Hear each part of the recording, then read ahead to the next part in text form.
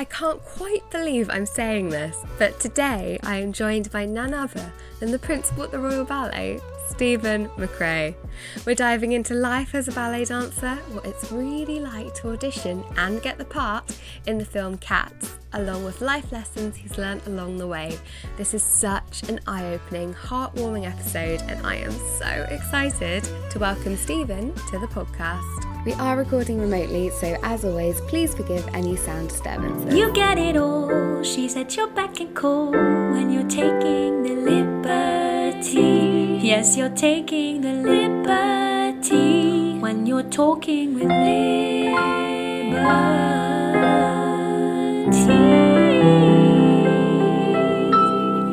Absolutely honoured for you to be here. You are a legend in the ballet world. Can't quite believe I get the pleasure of chatting to you. You've had just such a phenomenal, inspiring journey in your career that I feel like even if anybody listening never puts on a pair of pointe shoes, they'll be able to take away such an insight from your journey and tips they can use in their daily lives. So thank you for coming on. My absolute pleasure. Thank you. So you're a principal at the Royal Ballet and have been in countless productions across the world, from being a guest artist at the Australian Ballet, the Tokyo Ballet, and even being the Railway Cat and the film Cats, which is an exciting career highlight. I would love to know what role stands out as a highlight to you. Oh, I mean, that's a really difficult question. I know, there's been so many. The first full-length ballet that I performed in the lead role was Romeo and Juliet. And our production by Sir Kenneth Macmillan it's really an iconic piece. It's an iconic production, and particularly in the world of dance, you know, one of those landmark productions. It's very young, 20, something like that. And in the world of dance, just like the world of sport and athletics, injuries occur. And unfortunately, one of the principals at the time got injured, and I was asked to step in. It was the most remarkable experience and journey. I had 5 days to learn the entire production, and I had never done anything on that scale before. And it was quite a nice story, because obviously I moved away from my family in Australia. I didn't know a single soul when I arrived here. They said to me, oh, the day you do your first principal role, leading role, we will be there to watch you. You know, I think they thought it would take much longer, obviously, to do that. So I did not expect in any way for them to come over. And when the curtain came down, they were stood backstage. They had been there and watched the whole show. One of those, you know, pinch me moments. Absolutely. Are they any of them in ballet? Where did you start off? So I come from a family that had absolutely nothing to do with ballet or the arts in general. I'm from a motorsport family. So am I. That's amazing. My father raced cars, drag racing, dragsters doing 0 to 330 miles an hour in less than 4 seconds. But my father raced some of these cars, and I think my family had no connection to the arts whatsoever. And I hope everybody listening to this can take note of that. You don't have to be born into those worlds to enter those worlds. I think what I took away, and what I still take away, was that I saw my father, but also my mother as well, following this passion that they had. They adored that sport, and they were just so, I think, energized by it. They had this passion on top of whatever it is that they were doing in their life. As a child, to see your parents have that, I think, has had a huge effect on me, because it enabled me to then go and find my own passion that I'm passionate about. And so when I was about 7, that's when I said I wanted to try dance. Yeah, motorsport family, you would probably assume that they would say, absolutely not, you're not doing that. And they couldn't have been more supportive if they tried. It was great, you know. Oh, that's amazing. How special, but wonderful that you've seen someone in such a creative field, especially something like motorsport that notoriously you do from a young age and then drop. But the fact that your father continued with it just must have put you in such great stead for your ballet journey. Yeah. In Australia, the motorsport that he was doing, drag racing, you couldn't do it full-time professionally. You had to go to America to do that. You know, you needed big sponsorship money and all that sort of stuff. And that was not my family. We did not come from money.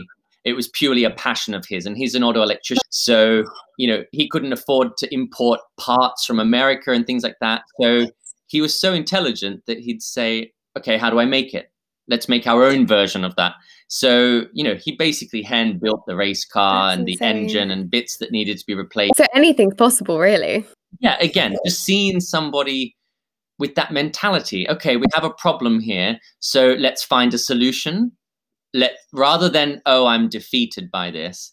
That was just never really an option. It was just always, well, okay, let's find a way to still enjoy what we're doing and make it possible. Absolutely. How amazing. And you said that you started ballet from about the age of 7. What, I don't know, how did you decide to get into it full time and push everything into it? What did you have, like a pinnacle moment? Was it watching previous principals like Jonathan Cope and everyone? What got you into it?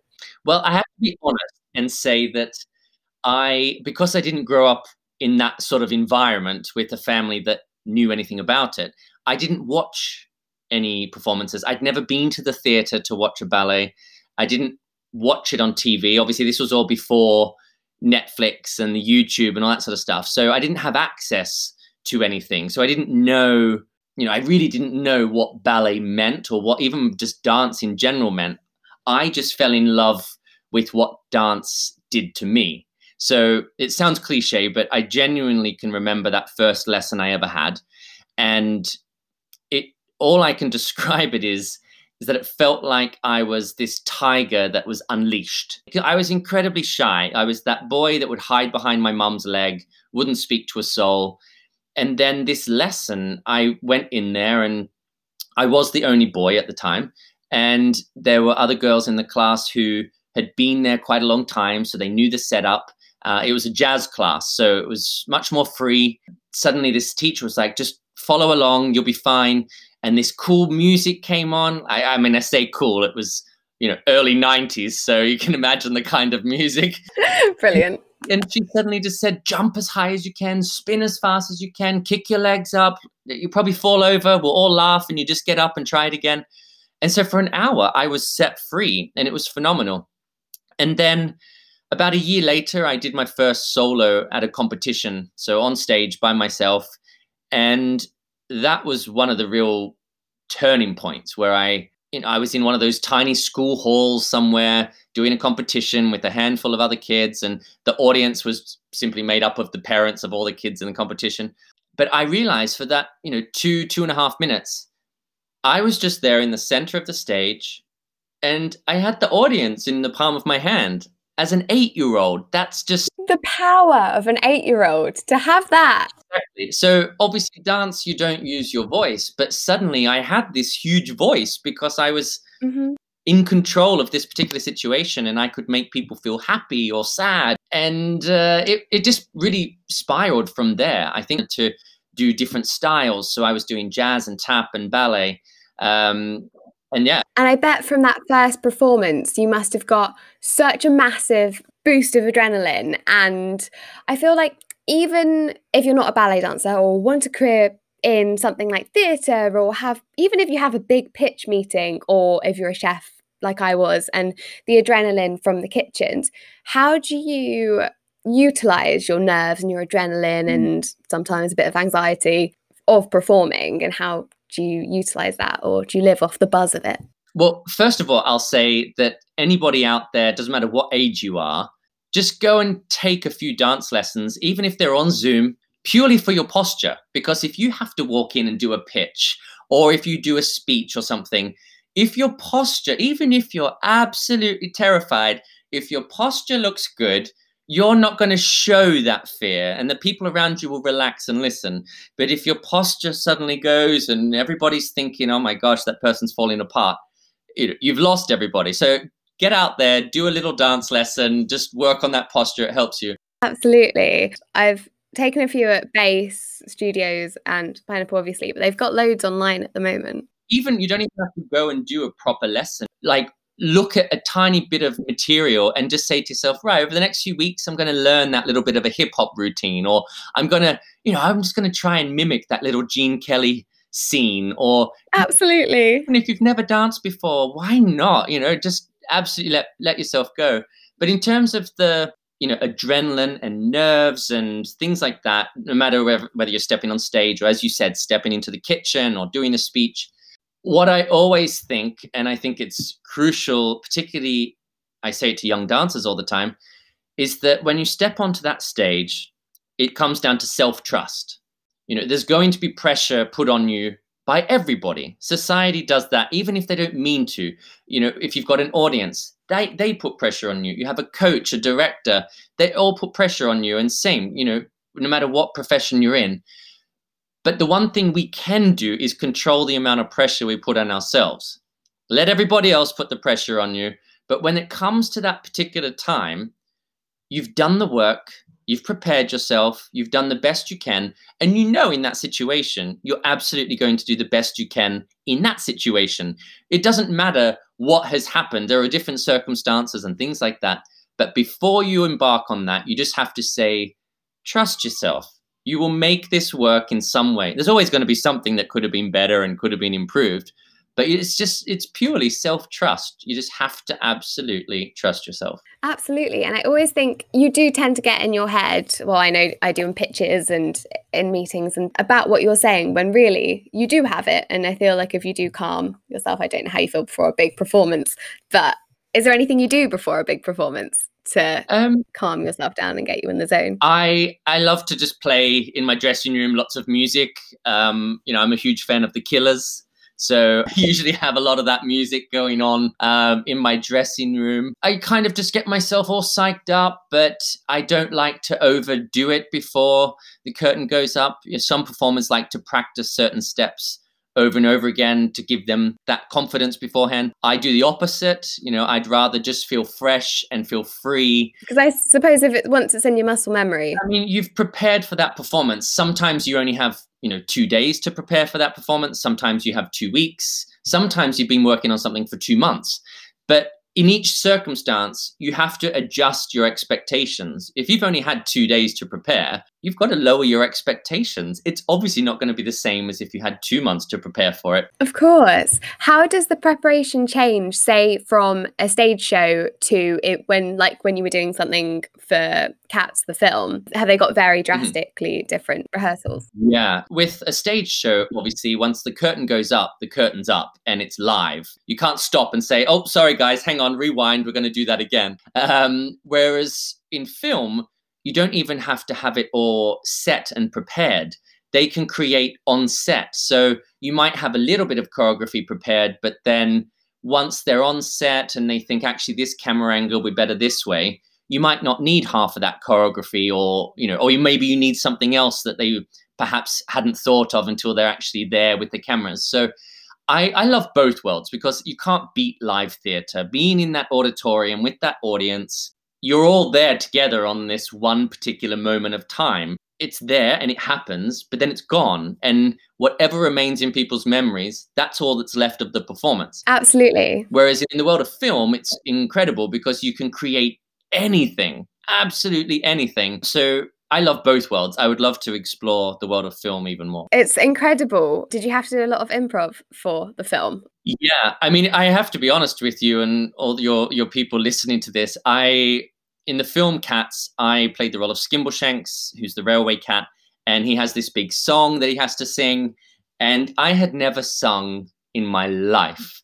So I had a vocal coach every day for about 5 months, and I was absolutely terrified because the cast were made up of people that had either performed that role in Broadway or, here in the West End, or had been in the chorus of the musical or played other roles in the musical.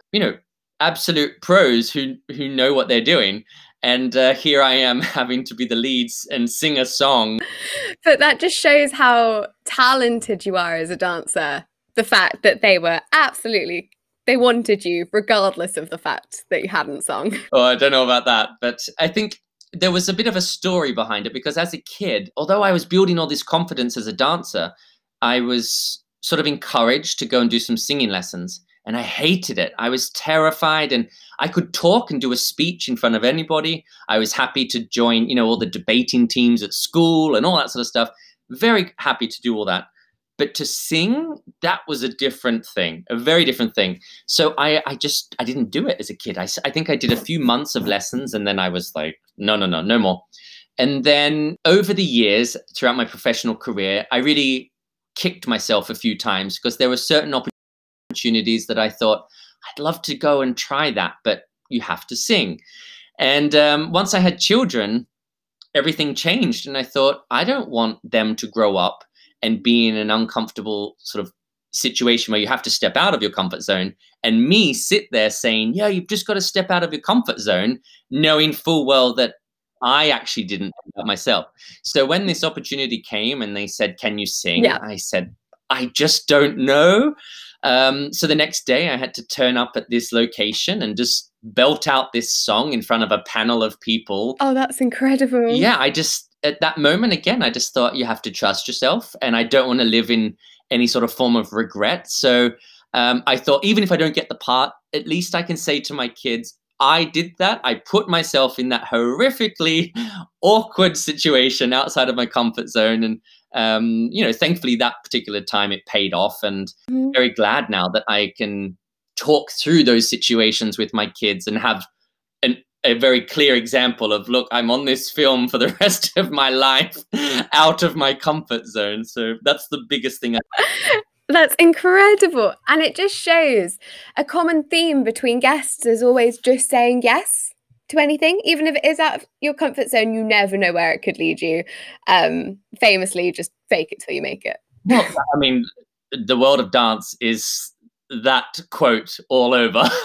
Because let's face it, this ideal of what everybody thinks to be a professional dancer, particularly a professional ballet dancer, everybody's got this fantasy image of what that is. And no human is born like that. It's the most unnatural thing in the world. And all of our bodies and the way we approach life and all that are so unique and different that it's impossible to be the cardboard cutout of what you think that profession requires. I most certainly do not tick many boxes at all in the world of dance, but you just got to make the most of what you've got, find something that maybe makes you unique compared to everybody else, and just run with that thing, even if it's, the most bizarre thing that you can think of. Anything to stand out. Yeah, the industry is such an interesting one though, because I feel like from some people's perspective, it might seem quite elitist, which probably is absolutely not the case. What is your experience with this? Did you think that when you first started? So, as I said in the beginning, I didn't come from an artistic family, let alone a family that could give me access to, the Royal Ballet School and the Royal Ballet. I mean, that was just not. I didn't even know what it was. I hadn't even heard of it, let alone think of gaining access to it. So when I met this particular ballet teacher in Australia, and she said, to my parents, your son will go to the Royal Ballet. We didn't know what that was. I lived in Sydney, so we thought, oh, maybe it's in Melbourne or something like that. Like, I don't know. And then fast forward, 3 years later, and there I am living in London in a hostel by myself with strangers, not knowing anybody, struggling with homesickness and all that sort of stuff. But I can honestly say that whole elitist image that unfortunately sort of gets tagged onto particularly ballet and opera. It's a real shame, because if you ask somebody, oh, would you go to the Royal Opera House to watch a ballet and opera? Usually the first thing they'll say is, oh, I can't afford that. And unfortunately, people don't actually know that tickets at the Opera House are mostly cheaper than any other theatre. In London, you can find a few standing tickets for £3, £4, sometimes £5. And depending on where you are, you have an amazing view. People will happily go and spend more on a coffee and a pastry. Absolutely. It's crazy. It's just mind-blowing. Yeah. And then I think also there is this tendency to believe that the people in those industries have come from, I say elite families. And every profession, of course, you've got people that, yes, do come from families that maybe financially are able to support them in a different way. But I can genuinely tell you that, myself included and many of my colleagues come from very normal, very, very normal families. I didn't have, obviously, the financial backing. There was no way that they were going to send me to London and pay to send me to the Royal Ballet School. I had to find a way to win a scholarship through all these different competitions and things like this. And was there one competition in particular that you earned your scholarship from? Was there a big pinnacle moment? There's it felt a little bit like a meat market, if I'm honest. But it's a phenomenal competition. It's held in Switzerland, the Prix de Lausanne, and the prizes are scholarships to ballet schools and dance schools around the world, and some also offer apprenticeships to ballet companies and dance companies around the world. So I won a competition a few months before that, so the prize money from that paid for my flight to get me to Switzerland. And then I was fortunate that I was ranked #1 at the competition, so I got first choice. So I chose Royal Ballet School, and that was on the Sunday evening. I'd never been to Europe before. And incredible. It was Sunday evening. It was the middle of winter.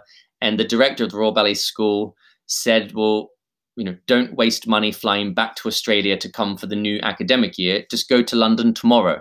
Tomorrow, just change your flight. You were meant to fly via London to go back to Sydney. So just don't do the Sydney part. Just get off in London.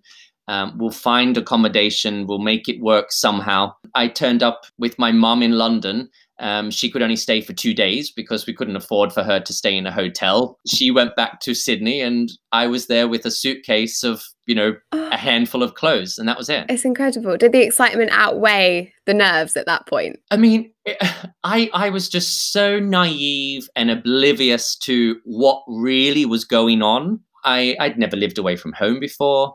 I maybe cooked myself scrambled eggs and maybe put one load of laundry in or something like that. But I was a kid at home, studying, doing my academics, dancing as much as I could, and then suddenly had this opportunity. And of course, you're not going to say no. That's what you've dreamt of doing. But there was just no time, I think, to prepare for that mentally as well. I didn't really know what I was getting into. The homesickness was insane. I honestly had about 2 years of intense homesickness. I was constantly breaking out into all these rashes, which were caused through anxiety. No, and being in such a high pressure environment like training, I have a friend who trained at big ballet school. She's just come back from the Institute of the Arts in Barcelona, and she actually has a question for you. She was so excited that you were coming on. She obviously was a massive follower of your rehab journey because she's actually going through her own injury rehabilitation journey that she's currently on. But she was asking what advice you would give her as somebody who's just starting her career, has literally just graduated, but has already suffered with loads of injuries while she was training and is really nervous that her career might be short-lived because of that. Have you got any advice for her? Well, first of all, it's really important that all of us in society, really, but particularly in those professions where it is a physical profession, we need to change this stigma around injuries. Injuries, if you're using your body for whatever your profession is, whether you're a chef or a dancer, a builder, whatever it is that you have to use your body, it's a physical profession, you're going to get injuries because our bodies are not actually made to do those particular things over and over and over again. We're built to walk, to feed ourselves, to do, day-to-day functions, not to do these extreme things. And, a professional ballet dancer can be on their feet for 12 hours a day, 6 days a week. You're going to get injured. Your body will break down. So we need to change the stigma of, oh my goodness, I've got an injury. They all think that now I'm useless. We need to change it and say, right, injuries, if we don't change the way we work, of course, injuries are going to continue to happen. So how can we learn from this? What can we do to change the way we work, the way we look after our bodies? Are we healthy enough? I'm learning throughout this rehab process that what appeared, I guess, in public to be somebody who was functioning at a high level and performing regularly and doing all these tough shows, and obviously we were having children and things like that, it appeared that I was doing it, but I now know that I was incredibly unhealthy throughout that phase and not fueling myself correctly, not having nowhere near enough sleep. And anybody with children knows that that is just impossible to get sleep. And again, my wife and I are not in a scenario where we have night nurses and people doing everything for us, and we don't have family nearby. So we chose to have children. If they cry and wake up in the middle of the night, I'm going to get up. And that must be part of the challenge because you're both in such, so your wife's also ballerina at the Royal Ballet. Yes. Right. And you both have chose to have such incredible careers And that's so amazing. And I was just wondering how can you balance having these phenomenal careers with a home life and with trying to enjoy yourself outside of your profession? Yeah. So realistically, the current setup of particularly big ballet companies who are performing regularly all year long, and particularly at the Royal Ballet, we don't have rehearsal periods and then performance periods. We perform the whole season non-stop and obviously rehearse every day, different productions, but there's always something being performed. So there's never a period of no performance. So realistically, the way the current setup is, it's just not compatible to have children, let alone 3 children, with that particular setup. But I really do sincerely hope that as other professions have evolved and moved on, they will really start to look at the culture surrounding it. Oh, sorry, I've got a little visitor here. The most beautiful little visitor. Bye-bye. My youngest son, Rupert. Adorable. He's 18 months. I think, like many professions, the culture has had to evolve and accept that actually having children is one of the most natural things in the world. That's obviously how humanity has continued to move on. We need to make solutions, find solutions so that, okay, people who devote their whole life to their career, they don't have to suddenly stop their career because they've also chosen to have children. It doesn't have to happen that way. So it's just hopefully in the coming years, that culture will shift and find alternatives such as part-time, things like that, that we know physically we should be having rest days, every second day sort of thing. So yeah, but physically as a performer, you need that recovery time. And the idea of part-time because of parenthood would actually go hand in hand with reducing injury rates and things like that. So I hope in time, the next generation and the generation after that will find themselves entering these professions where they can follow their passions and their lifelong careers, but also comfortably have a family life as well. Absolutely. And you're just the perfect example, both of you, of also parenting whilst having this phenomenal career. I was just thinking, because it must be absolutely exhausting, albeit very rewarding, managing both of them. How do you have any coping mechanisms or anything that you do to either energize yourself or to calm you back down when things get a bit chaotic? I think when I was younger, obviously my whole life just was engulfed by dance. I used to panic that if I was woken up in the middle of the night before a performance, I would be like, oh my gosh, this performance is going to be terrible now, or because I didn't get 12 solid hours sleep. Now, obviously with children, I've done some of the most demanding ballets you could ever do with 2 hours sleep. That's just the reality of... Incredible. Yeah. I'm not saying it to be rewarded by people or anything. I'm just saying that is the reality. That's what I've chosen to do. So you just make it work. I think once you have children, I do believe you become a bit better at prioritizing things. So when I'm at work and I am focused on that, and I'm probably more focused on it than I was when I was younger, because I know, okay, I've got this amount of hours to get through this amount of rep, and I want to achieve this at the end of these hours. So let's make it work. Let's get it done, finish.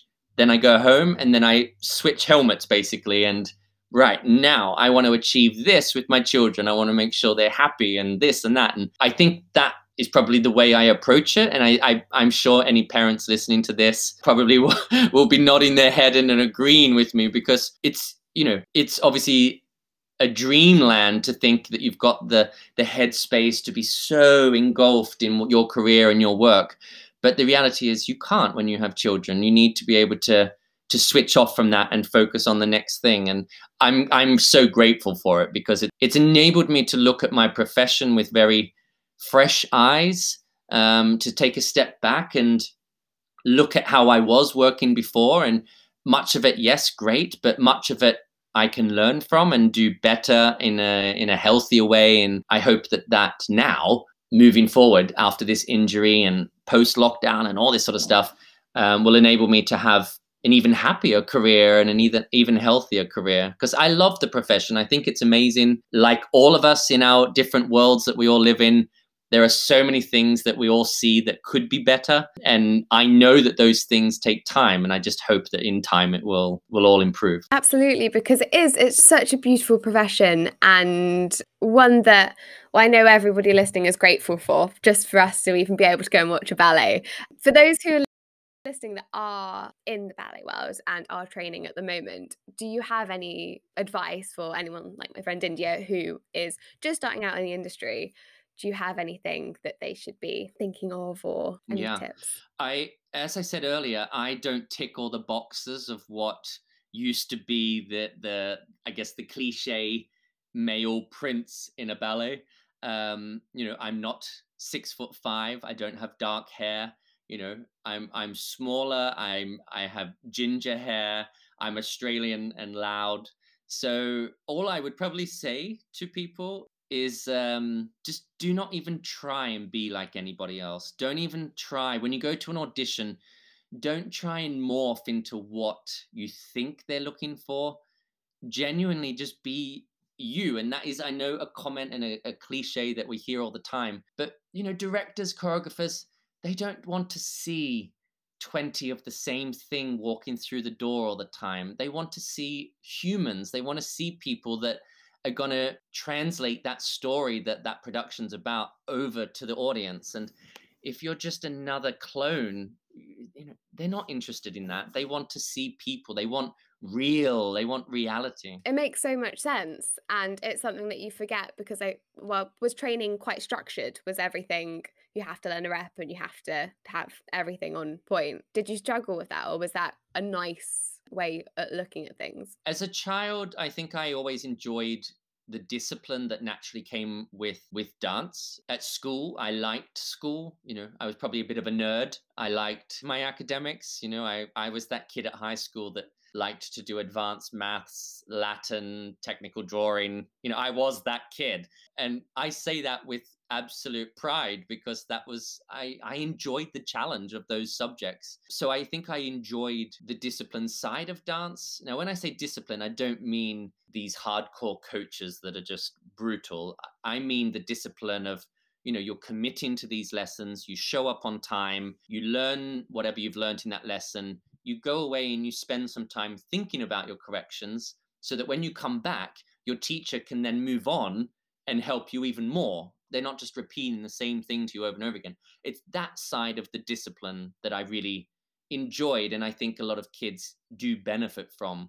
It's that responsibility that you take on when you're embarking on these lessons. I'm still torn about so many different things. And as a child, I was that kid that didn't go to birthday parties because, I wanted to go to my dance lessons. So if it meant missing out on lessons on a Saturday or going to a friend's party, I didn't go to the party. I went to my lessons. So I think I missed out on a lot of the childhood norms. But I don't know, if you can't say if I turned back the clock, would I do it all again? Because and that's what I thought was right. I can only relate. I spent my whole teenage years in hot, sweaty kitchens instead of going to parties. And it's difficult because on one hand, obviously you do regret not having a normal childhood, but then also you're like, look where you are now. You sound like you're incredibly academic. Was there anything that you did want to do instead of ballet? Well, I really enjoy architecture and design. So, I was doing technical drawing at school because at one point I thought, because I didn't know you could dance professionally. Because again,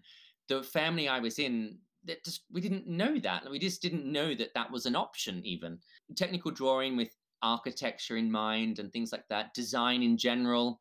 I've always loved advertising and things like that. So it was either sort of those worlds that I might have ventured into. I've been fortunate whilst performing full time to also do some degrees. I've done a business degree, Amazing, a master's in marketing as well.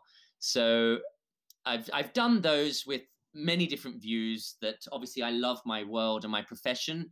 So I want to be equipped with different tools and different knowledge to help push that profession forward even further. Marketing is a great thing, I think, for many people to learn, because it's just learning about that interaction between product and audience. And that's what theatre is. It's putting productions there that are listening to their audiences, performing in ways that are inspiring their audiences, and really interacting with society on a bigger scale. And that's what I've really tried to just do with those different studies. So we'll see. I don't know. I haven't pinpointed exactly where it is that what I want to do, but right now I absolutely love my profession, and performing is, one of the most incredible gifts you can be given, because I get to share those intimate moments with an audience every night. And it's like a gift for the audience as well. I think that's the one thing that we've been missing during lockdown, is that escape, like going to the theatre and going to the ballet, and just, it's incredible because it's one of those things you have to turn your phone off and you're not allowed to film, and you can't be distracted by anything else apart from what's happening on stage, which actually, now saying it out loud, might be quite terrifying for a performer. No, I absolutely love it. I think when that curtain goes up, you're giving yourself to the audience, and they're seeing quite a vulnerable side of you as well. Because, as I said, we're humans, so we're not robots. Things do go wrong, and that's also the joy of live theatre. Though people don't want to see a robot on stage. They want to feel something. If they sense a bit of nerves, they're still going to enjoy that, because they'll see that artist, suddenly settle 15 minutes into it. And they go on the journey just as much as the performer's going on the journey. Oh, yeah. Is there anywhere that the audience can watch live ballet, or not live, pre-recorded, over this time that you aren't performing? Yeah. So if anybody wants to go to the Royal Opera House website, the Royal Ballet and the opera, they will all start performing in May, when the next phase of lockdown is released. And you'll be able to stream those performances live. So if you just go to the Royal Opera House website, you'll find the details out there. But our new season will begin September, October time, which we're hoping we'll be able to welcome a full auditorium. But we'll also be stepping up the number of shows that are streamed and made accessible for people, more accessible than we ever were before. So just keep checking the Royal Opera House website out, because all the information's there. That's so exciting. To finish off this incredible chat, I feel like I've learned so much already. Do you have 3 things that you've learned from the ballet industry and from performing that you've taken into your life, whether that's commitment and different things that we've been saying? Yeah, I think one of the biggest things is that nobody's going to do it for you. So it is you. You are the one. Some people might get handed things on a silver spoon more regularly than others. At the end of the day, you still have to put in the work, particularly with these professions. You're a chef. Doesn't matter if you were handed it on a silver platter. You couldn't chop up an onion. Yeah. You have to produce the end result. And it's the same in my profession. It doesn't matter if you're suddenly a favorite of a choreographer. If you don't produce the goods, it's all there for everybody to see. So you're the one that has to put the work in. It's not up to the coach, the teacher, the director. It's down to you. I think the profession has really taught me the amount that we all have to sacrifice in life as well. I've obviously given up my family. They're on the other side of the world. It's been nearly 4 years since I've seen them in person, with lockdowns and all my different surgeries, and just it's not been practical to fly back. So I think it's just that realization that, again, in order to succeed in certain fields, you also have to accept that there is a large amount of sacrifice involved as well. And I'm not saying that to be negative or to put a downer on it. It's just having that open-eyed view that it's not just all rainbows and, daffodils in a field. It's the reality is there's a lot of hard work and sacrifice that goes in these professions. My journey through this profession is a little example, I guess, of anything is possible.